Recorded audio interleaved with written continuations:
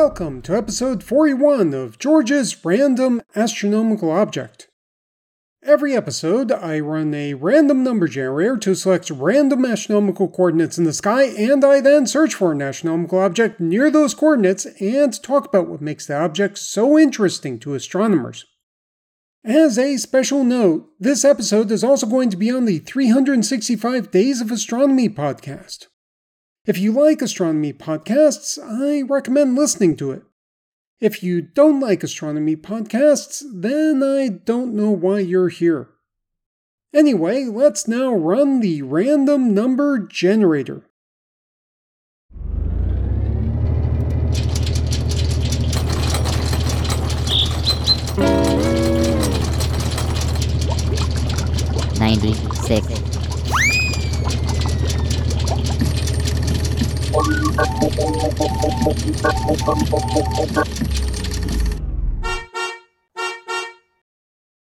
The coordinates for this episode are 0 hours, 37 minutes, 16.0 seconds right ascension, and negative 13 degrees, 42 minutes, 59 seconds declination. These coordinates point to an object called BOBN1. It's not clear how to pronounce this name. Bobin1? Bobin1? Bobon1? I'll call it BOBN1. This object is a planetary nebula in the constellation Cetus, which is a constellation named after a mythological whale or sea monster because when you look at the constellation, the stars don't look anything like a whale or sea monster. Just to review, a planetary nebula like BOBN1 has nothing to do with planets. Instead, a planetary nebula is the interstellar cloud of gas that forms when a star about the size of the Sun dies. Stars much larger than the Sun explode as supernovae, but most other stars simply blow away their outer gas layers over a time period of thousands of years.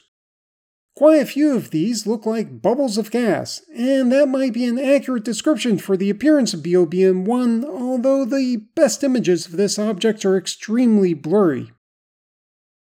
BOBN1 was named after Geo Bochar and H.E. Bond, who discovered the planetary nebula in observations made in 1976. The BO stands for Bochar and the BN stands for Bond, although I think they should have used BO for Bond, which would make this nebula's name Bobo1. Anyway, they were originally trying to measure the spectra for various stars and mistook BOBN1 for a star. The object was identified as a planetary nebula by the fact that its spectrum did not look like a continuous rainbow of colors as would be expected for a star, but instead looked like a series of colors emitted at very specific wavelengths that appear as a collection of bright lines in the spectrum, which is what is expected for planetary nebulae in general.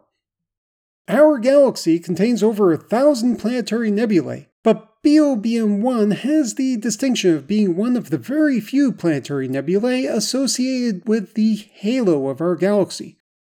The Milky Way galaxy is a spiral galaxy, and when most people think of the structure of a spiral galaxy, they think of the disk, which is the part that contains the spiral arms, and the sphere-like bulge of stars at the center of the disk. However, the Milky Way galaxy and other spiral galaxies also have a large spherical halo. The halo is where you would find most of the dark matter in the spiral galaxy, and although it contains all of the globular clusters as well as a few other random stars, it looks mostly dark. When astronomers find stars that they can say are associated with the Milky Way's halo, they tend to get excited, so finding a planetary nebula in the halo makes astronomers really excited. At the time it was discovered, BOBN1 was only the third planetary nebula ever found in the halo, and although a few more halo planetary nebulae have been found since, they are still quite rare.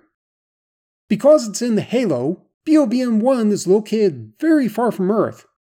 Some of the distance measurements range from about 54,000 to 95,000 light-years, or 16.5 to 29 kiloparsecs, which is comparable to the diameter of the Milky Way's disk. The stars in the halo, including the stars that form planetary nebulae, could come from a couple of different places. Some are randomly ejected from the disk, while others are from smaller galaxies that have fallen into the Milky Way. In the case of BOBM1, it appears to be one of 4 planetary nebulae associated with an object called the Sagittarius Dwarf Spheroidal Galaxy. As indicated by the name, this is a dwarf galaxy with a spherical shape that appears in the constellation Sagittarius as seen from Earth, and it is in orbit around the Milky Way. If you look on the map of constellations in the sky, you will see that Sagittarius looks more like a teapot than the Archer it's supposed to depict, and you will see that Sagittarius is nowhere near the constellation Cetus, where BOBM1 is located.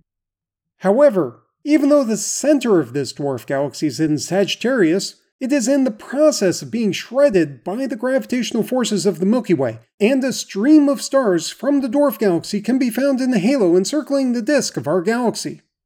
BOBM1 is in the part of the stream that passes through the constellation Cetus. What makes halo stars, including halo stars that come from dwarf galaxies, particularly interesting is that they are much older than the stars found in the disk of the Milky Way. This means that the stars formed when the universe was much younger and contained far fewer of the elements heavier than hydrogen and helium, which include things that most other people would think of as light, like carbon, nitrogen, and oxygen, as well as elements that everyone agrees are heavy, like iron. So, in general, if astronomers want to understand what stars were like in the early universe, they might spend time looking at halo stars. Seeing a planetary nebula that formed from a very old star like BOBM1 is very interesting because it is potentially an example of how these heavier elements were created when the universe was much younger and stars had far fewer heavy elements to begin with. BOBM1 contains a lot of elements such as fluorine, rubidium, krypton, xenon, and barium that were created in the fusion process in which the nuclei of the elements get larger by slowly capturing neutrons over time, with slightly less than half of the captured neutrons forming protons through radioactive decay processes after they get captured. This fusion process would have taken place before the planetary nebula formed, but the nebula itself represents the stage where these elements get dispersed into the interstellar medium and where they are easy to detect from Earth. Interestingly, the large amounts of fluorine in BOBM1, along with large amounts of carbon and nitrogen, imply that the planetary nebula formed from a binary star system. One star would have been about 50% more massive than the Sun, and the other would have been slightly smaller than the Sun.